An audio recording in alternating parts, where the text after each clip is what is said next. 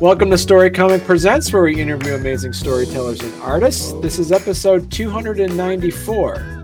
I'm your host, Barney Smith of StoryComic.com, and we're excited to have with us the internationally acclaimed team of Nicki and Ricky Baffling Birds, Rowena Zonrai and Sarah Steinberg.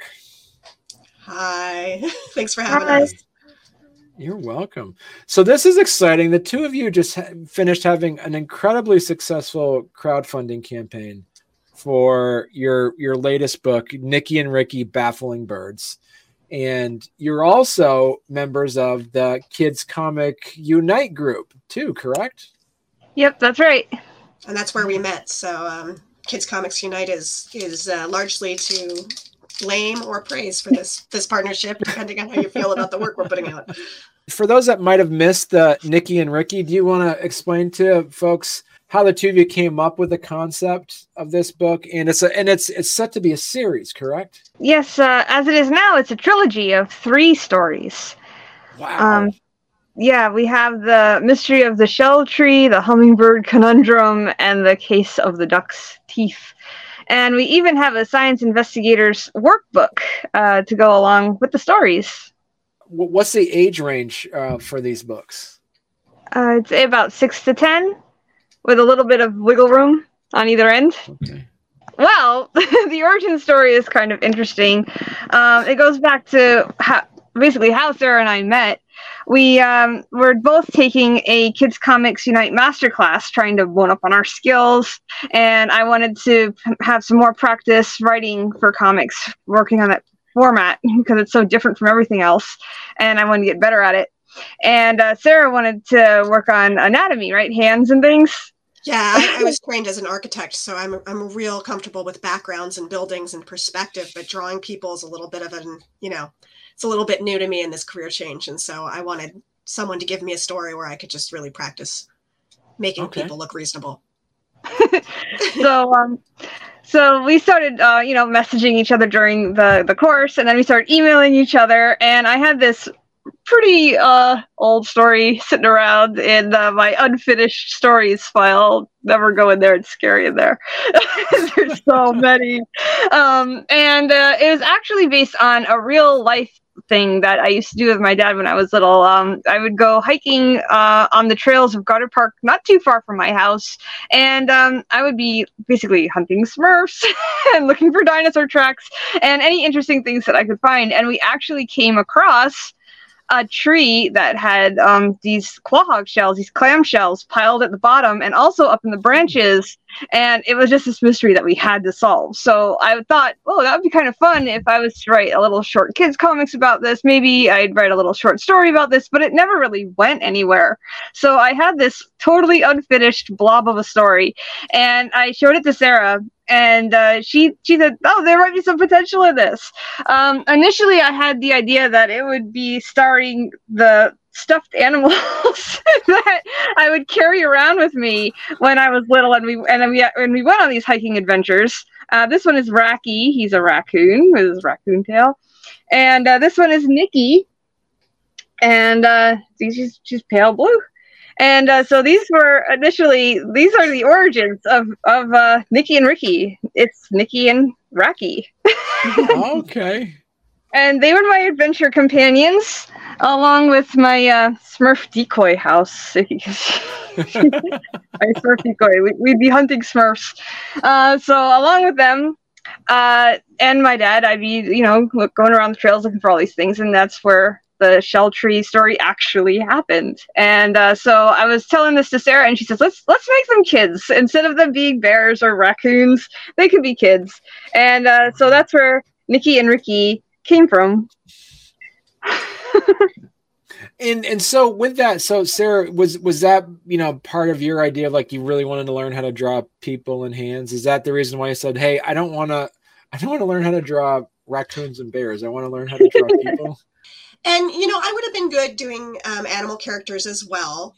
Marie was more interested when she saw them as kids. Something about that inspired her to fill out the story a little bit more, and she got more excited about the top sketch, and so that was the direction we went.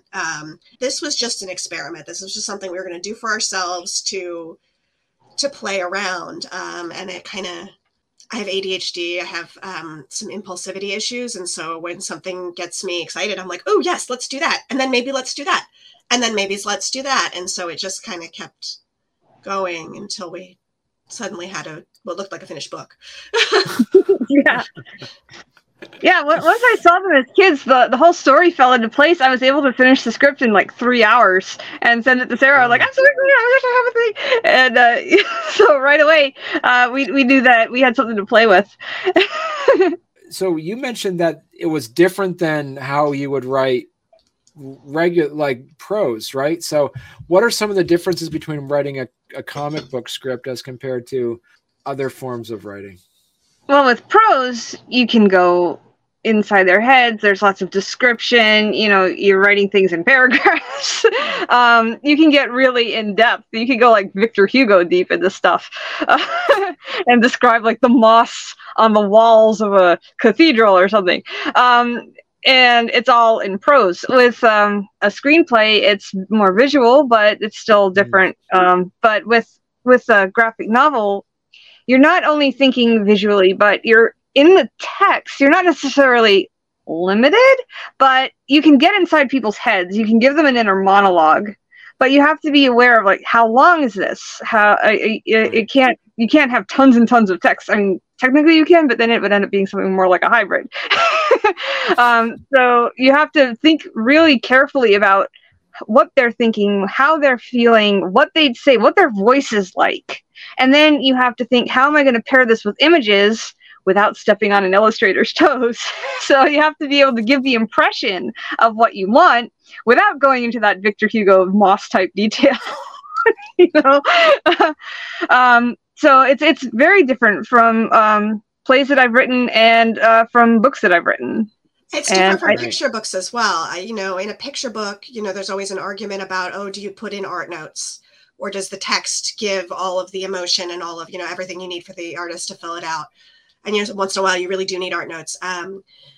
In a graphic novel, so much of the emotion and so much of the action is never written on the page, on the final page. Yeah. And so you do have to do a lot more art noting than you would in a picture book. But it's much longer than a picture book. In a picture book, you maybe have 500 words total, but even in a 32-page graphic novel like ours started out being, there was a lot more description of action because I had to understand where the characters were going, what they were picking up, what they were doing, because everything's just dialogue that's on the page. Yeah, right. It expanded very quickly from being about 3 pages to being about 9 pages long, just to explain everything and make sure everything was in place. Everything. It's all like it's pretty well planned, but then there's still that spontaneous aspect of what can happen when the art meets the words, and it's I think a little more of a 60-40 with the art to the words because the art adds so much to the words, and yeah, that's where a lot of the emotion comes through. That's where you see the action. So when you're writing them, you really have to think about that and still leave plenty of space for the artist to bring the magic. Right. Now, so Sarah, being an architect, I'm presuming you're not using SketchUp or anything when you do this. I'm sure they're using a different software. No. I have used SketchUp many times in my life, and I think if I were doing a book with a lot of complicated architectural backgrounds, I might still hop back over there and use the tools that I'm fast with. But no, I'm using good old pencil and paper. The first draft of this book I did in watercolors. And scanned. Okay.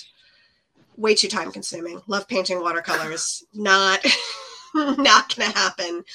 And so I'm actually redoing our first book right now in Clip Studio Paint digitally. Okay. All right. So this is something that you mentioned that both of you kind of like were deliberate in getting out of your comfort zones to actually expand your own profession in a way. As you said, Sarah, you're an architect, and then, Marie, you were actually writing more, expanding out, doing prose work. From prose. Yeah. Yeah. And nonfiction academic articles, things like that. Okay, wow. Right. Yeah. So a little bit different. Yeah, I've always been a writer and an illustrator as well. It's something I've always wanted to do, but I didn't go to college for it because, practical reasons, whatever. Everybody says you don't want to be a starving artist, go do architecture. That's kind of like illustrating. You get to draw and be creative, and it's true. It was a creative career, and I don't regret it. But I kind of hit my midlife crisis, I think, and decided it was time to aim back for my dreams. And so I started taking classes in picture books to be an author illustrator. And then kind of basically what happened is I wrote a manuscript that I wanted to be a picture book, but everybody said, no, you can't. Sorry, it's not going to fit. You're going to have to make this a graphic novel. So I ended up in the KCU classes to try to figure out how to make that a graphic novel. Right. And have you figured that out? I'm on a little bit of a deadline with my agent. She wants to submit it next month, and I don't know if I'm going to make it, but I'm working on it. So the process is that you had 3 stories in one on here for your crowdfunding campaign. Were there more scripts? And the 2 of you decided these are the 3 we're going to do with right now? Or was this the 3 stories that were the only ones you came up with? I don't know. This is an experiment that grew really, really quickly. but we actually have an idea for 9 stories altogether. That's a potential thing. But they're in groups of 3s. There's like a theme for each group of 3. So the first one was Baffling Birds, where a bird is the miscreant that they have to investigate for each of the first 3 stories. Like the shell tree, the hummingbird conundrum, the case of the duck's teeth. They're all birds. The next 3 would be mysterious monsters, where Nicki and Ricky would essentially have to debunk, like urban legends at school. Like, okay. There's some kind of horrible troll under the bridge. Wait, maybe it's a snapping turtle. Things like that. And they're still nature mysteries. All of our stories are nature mysteries. They are centered around the scientific method, really. And it's a lot of observation and testing and coming up with your hypothesis and testing that. And then seeing what your results might be. Are you right? Are you wrong? And what does that tell you? Because it's not always bad to be wrong about your initial hypothesis. You can always change it and learn more from your results. So that's really the basis of, that's the foundation of the Nicki and Ricky structure. So the first one would be the Baffling Birds, then the mysterious monsters, and then the last one would have been living fossils. If we get to that, it would be living fossils, because there are plenty of fascinating plants and animals that are around today that were around gazillions of years ago and may have met a dinosaur. Their great ancestors may have met dinosaurs. So living fossils are still among us, and that would be really fun for them to investigate. Right. And it's actually one of the fun things that my dad likes pointing out when we go hiking. He's like, that's really ancient kind of fern, and that's really ancient there. And so, yeah. And so how did so as you mentioned through the putting in a STEM background to this, is that something that you learned through Kids Comic Unite, that it's really important to at an educational level to these stories, or is that just something that the 2 of you are passionate about? I think that's more something that we're passionate about. Going back to school stuff, I trained as a historian, and that's why I have some, peer-reviewed articles and stuff out there.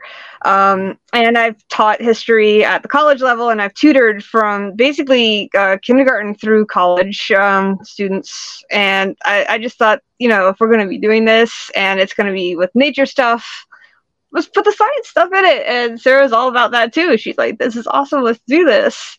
And that's where the Nicki and Ricky Summer Science Investigator Society should come in, I think, if you want to talk about that. That was one of my ADHD flights of fancy, I think. I've got an 8-year-old, and I was talking to a friend of mine who also has an 8 and a 4-year-old about what would entice her to sign up for a mailing list for something like this. Right. How are we going to set this up? I was just kind of we were about to launch the crowdfunder, and I was losing my mind a little bit. And I knew my friend had opened shops before. And she said very kindly, listen, I don't really sign up for newsletters. If you're going to get me to sign up for something, she's like, I would sign up for your newsletter because you're my friend. But like most of the time, no, absolutely not. Right. I'm not getting another piece of mail, especially if I know you just want to sell me something. She said, this really has to be a transaction. You have to be giving me something that's worth the trouble of reading an email. And so I thought, okay, what if, summer was about to start. The kids were all about to get out of school. We were all like, how did this happen? What are we going to do with them? Right. And I thought, okay, our kids love reading comics. That's the whole point. What about making comics? What about going out and doing science in their backyards and making comics about it, just like we're making comics about nature? So I started a investigators society where I sent out a few pages of comics templates every week for 8 weeks. And if kids filled them out, they would be able to make basically a whole comic book, a whole scientific method mini story. Cool. And so now we have a workbook that I also need to get ready to have printed and made to another thing. But I think, I got a lot of people very excited. I don't know how many actually have done it. I haven't gotten a lot of feedback, but it was fun to make. Right. Yeah. And I think at least a few people will have done it. Here's hoping. And yeah, so the idea was that, just like Nicki and Ricky in the stories, they get to find a mystery, investigate a mystery, and make their own comic.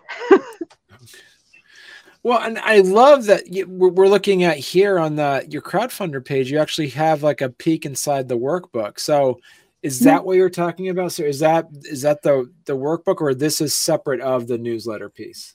Well, it's going to be part of the workbook. So that was the explanation page about each week came with a 1-page comic explaining what was happening inside those pages. And, what's a hypothesis? Have you say that word? What does it mean?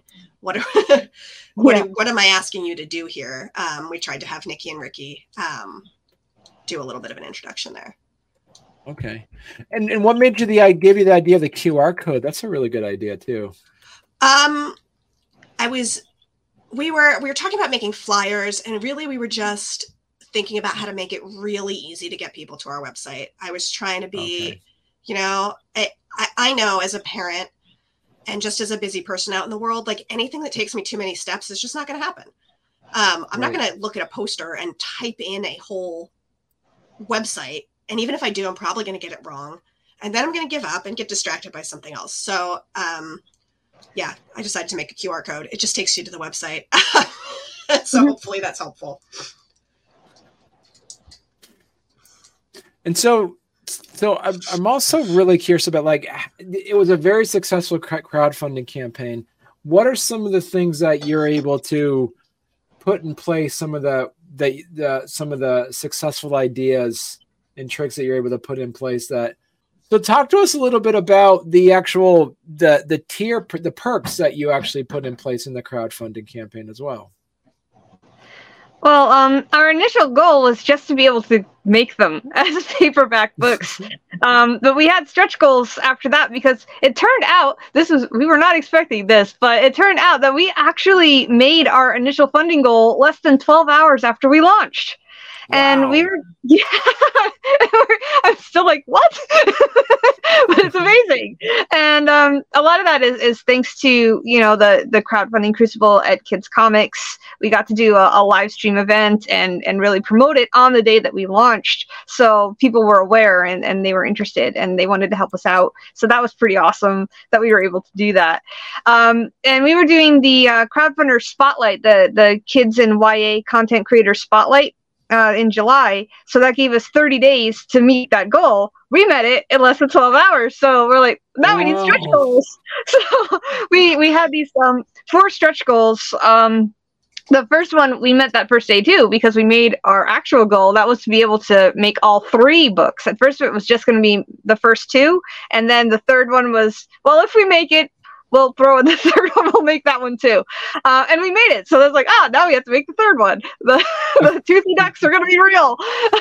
I see. Yeah, and so that was the first one we met, and then we met our hardcover goal. So not only are our books going to be available as ebooks and as paperbacks, but they're also going to be available as a hardcover 3-in-1 trilogy. So you can get all three together in a special hardcover bound book, and we were hoping that we'd be able to get that, so we could maybe hopefully get into libraries. Right. Because when I went with our flyers with the QR code to local public libraries, and I was asking about, Nicki and Ricky, and if there were any, reading events or anything like that, they told us that they would be interested in the books as long as they were hardcover, because apparently softcover ones don't have a long lifespan when they start circulating. So that was one of our goals for the sake of libraries, but it's also pretty cool that it's going to be hardcover. And then the third one was being able to finish in time for the holidays so that everything would be ready for shipping by the holidays. And then the last one was our total pie in the sky one that we never expected to make, and that's a possible hopeful table at Comic-Con next year. So now we're like, hey, we might actually be able to do that. We might actually be able to meet in person, and that would be so amazing if that could happen at Comic-Con. I think we're definitely going to go and meet in person, whether we table or not. I agree. I agree with that. All right. Do all the numbers about that, but yeah. So that's basically where we are right now. We've got the 3 books that are going to be available as ebooks, paperback, and hardcover. And there's also the science workbook that is available as an ebook, and also that will be available in paperback. Because people will probably draw on that, copy it. It's better off being paperback. Exactly. So Sarah, I'm kind of curious, because you did the 3 books. Did you see an evolution in your style as you were creating those? Well, they're not all done yet. So that's the real thing. We did the shell tree as this kind of personal project. We got it to a place where we were kind of happy with it. But yeah, I'd done that in watercolor, on actual analog paper. And over that year, I did take another class, and I did start to have some evolution in my style. We also did a comic that was in an anthology. We did a comics. Yeah. A 10-page comic for an anthology together, and I did that digitally. And I started to realize how much faster that was, and how much more marketable. It's a more marketable kids comics style. If you look at what's selling, if you look at what's on the shelves, most of them are digital, a little more flat than what I had done. So when we started this crowdfunder, again, this was just an experiment. We had no idea what was going to happen. I said, okay, I'm going to start redoing the shell tree. I'm going to start redoing the shell tree digital so they can all match. And as it stands, I think I've got 3 more pages to redo in shell tree. And then I have the other 2 yet to do. Because the Investigators Society, that was a comic a week for the last 8 weeks, that I wasn't anticipating. Like, that just kind of happened, and I got excited about it and made some promises, and so but yes, there's definitely been an evolution in style. There's definitely been, I've increased my speed. I've increased my just my process overall of how to get this done in a timely and consistent manner. So I think the next 2 books will go a lot more quickly. So I got a question. Same question for both of you, but I'll ask you first, Sarah. Now, working with Rowena, has this made you a better artist working with her? Absolutely. It's been so much fun, and I think what helped, and one of the reasons we wanted to work together was because I'm also a writer, and I'm working on some of my own author illustrator works, but a lot of those I have quite a bit of attachment to. I have a vision. There's something in there that it's got to be right before I put that out there. And so when we started this with no audience in mind, with just ourselves in mind, it really freed me up to experiment, to make mistakes, to not, to work fast and just see what happened, because I didn't have strong vision. I didn't have a strong emotional connection to it. It was just something we were doing fun and for practice. Right. And so that's made me a much better artist because I'm less attached to every line I draw than I used to be. Right. And what about you, Marie, then? Or is like, has working with Sarah, has that made you a better writer? I think so too, yeah, because it's a lot of the same reasons. Also, I tend to be really, really shy. I mean, I'm doing this, but I tend to be really, really shy. She's ADHD. I'm autistic, and we actually put a little bit of ourselves into our characters. So Ricky's got a little bit of my autistic obsessiveness and focus on details, and Nicki's got a little bit of her ADHD. Oh, look at that! Look at that! That's so cool. And then the thing is that the interesting thing that we found as we were creating these characters is the way that they click together like puzzle pieces, and they kind of fill in the parts that the other one might be missing. So if I'm like feeling super shy and nervous, she'll be like impulsive and she'll be like, let's just do this. And then I'm like, yeah, let's just do this. So that I think made me more willing to take risks with my writing. When normally I might just sit there for an entire day rereading the same paragraph and obsessing over each word. It's like, no, don't do that. Just go for it. And so that means that things get done faster and often better and with a lot less angst. and being able to share it right away is also really helpful, because then you get that connection and that feedback and that gestalt thing happens when it starts becoming more than what you initially envisioned. Other projects, I know you're still working on this one. Is this kind of like snowballing into more ideas of the two of you because you have great, creative chemistry with each other? Are you thinking about pining on other projects that the two of you could be possibly working with? Quite possibly. I mean, I think, we're going to, I think we've decided to table more projects until these get done, because I looked at the deadline we committed to and had a little bit of a panic attack on Tuesday. So my brain is a little too full for any more to get on right now. But I think when we see, how this goes, how the success of this goes, I think we'll continue with Nicki and Ricky or see what else comes down the pipeline. Right. Yeah, because doing that Comics from the Kitchen anthology was really fun too. It was just a short little comic about a kid who wanted a birthday cake for her summer birthday that wouldn't melt, basically. And we got to do a recipe and everything. So yeah, there's all kinds of possibilities. So Marie, if people want to learn more about your work, where's the best place they could go to? I have a website, rowenazonrai.com. Okay. And our pages together, if they're interested in the Nicki and Ricky comics. The crowdfunder's closed, but it is open as a bookshop. Okay. At crowdfunder, crowdfundr.com/baffling birds. And from there you can link over to our project page, which is bafflingbirds.saraesteinberg.com. We each have our websites, and we each have we share the crowdfunder, and that's where people can pre-order our books all the way basically to I guess our tentative launch date would be December 5th. That's when we're hoping that everything will be ready, and everything will be ready in time for the holidays. Great. Well, thank you so much, the two of you. This has been great. When your next projects come along, come back on. This is great talking to both of you. Oh, thank you. Thank you so much. This has been really fun. Yes, thank you very much.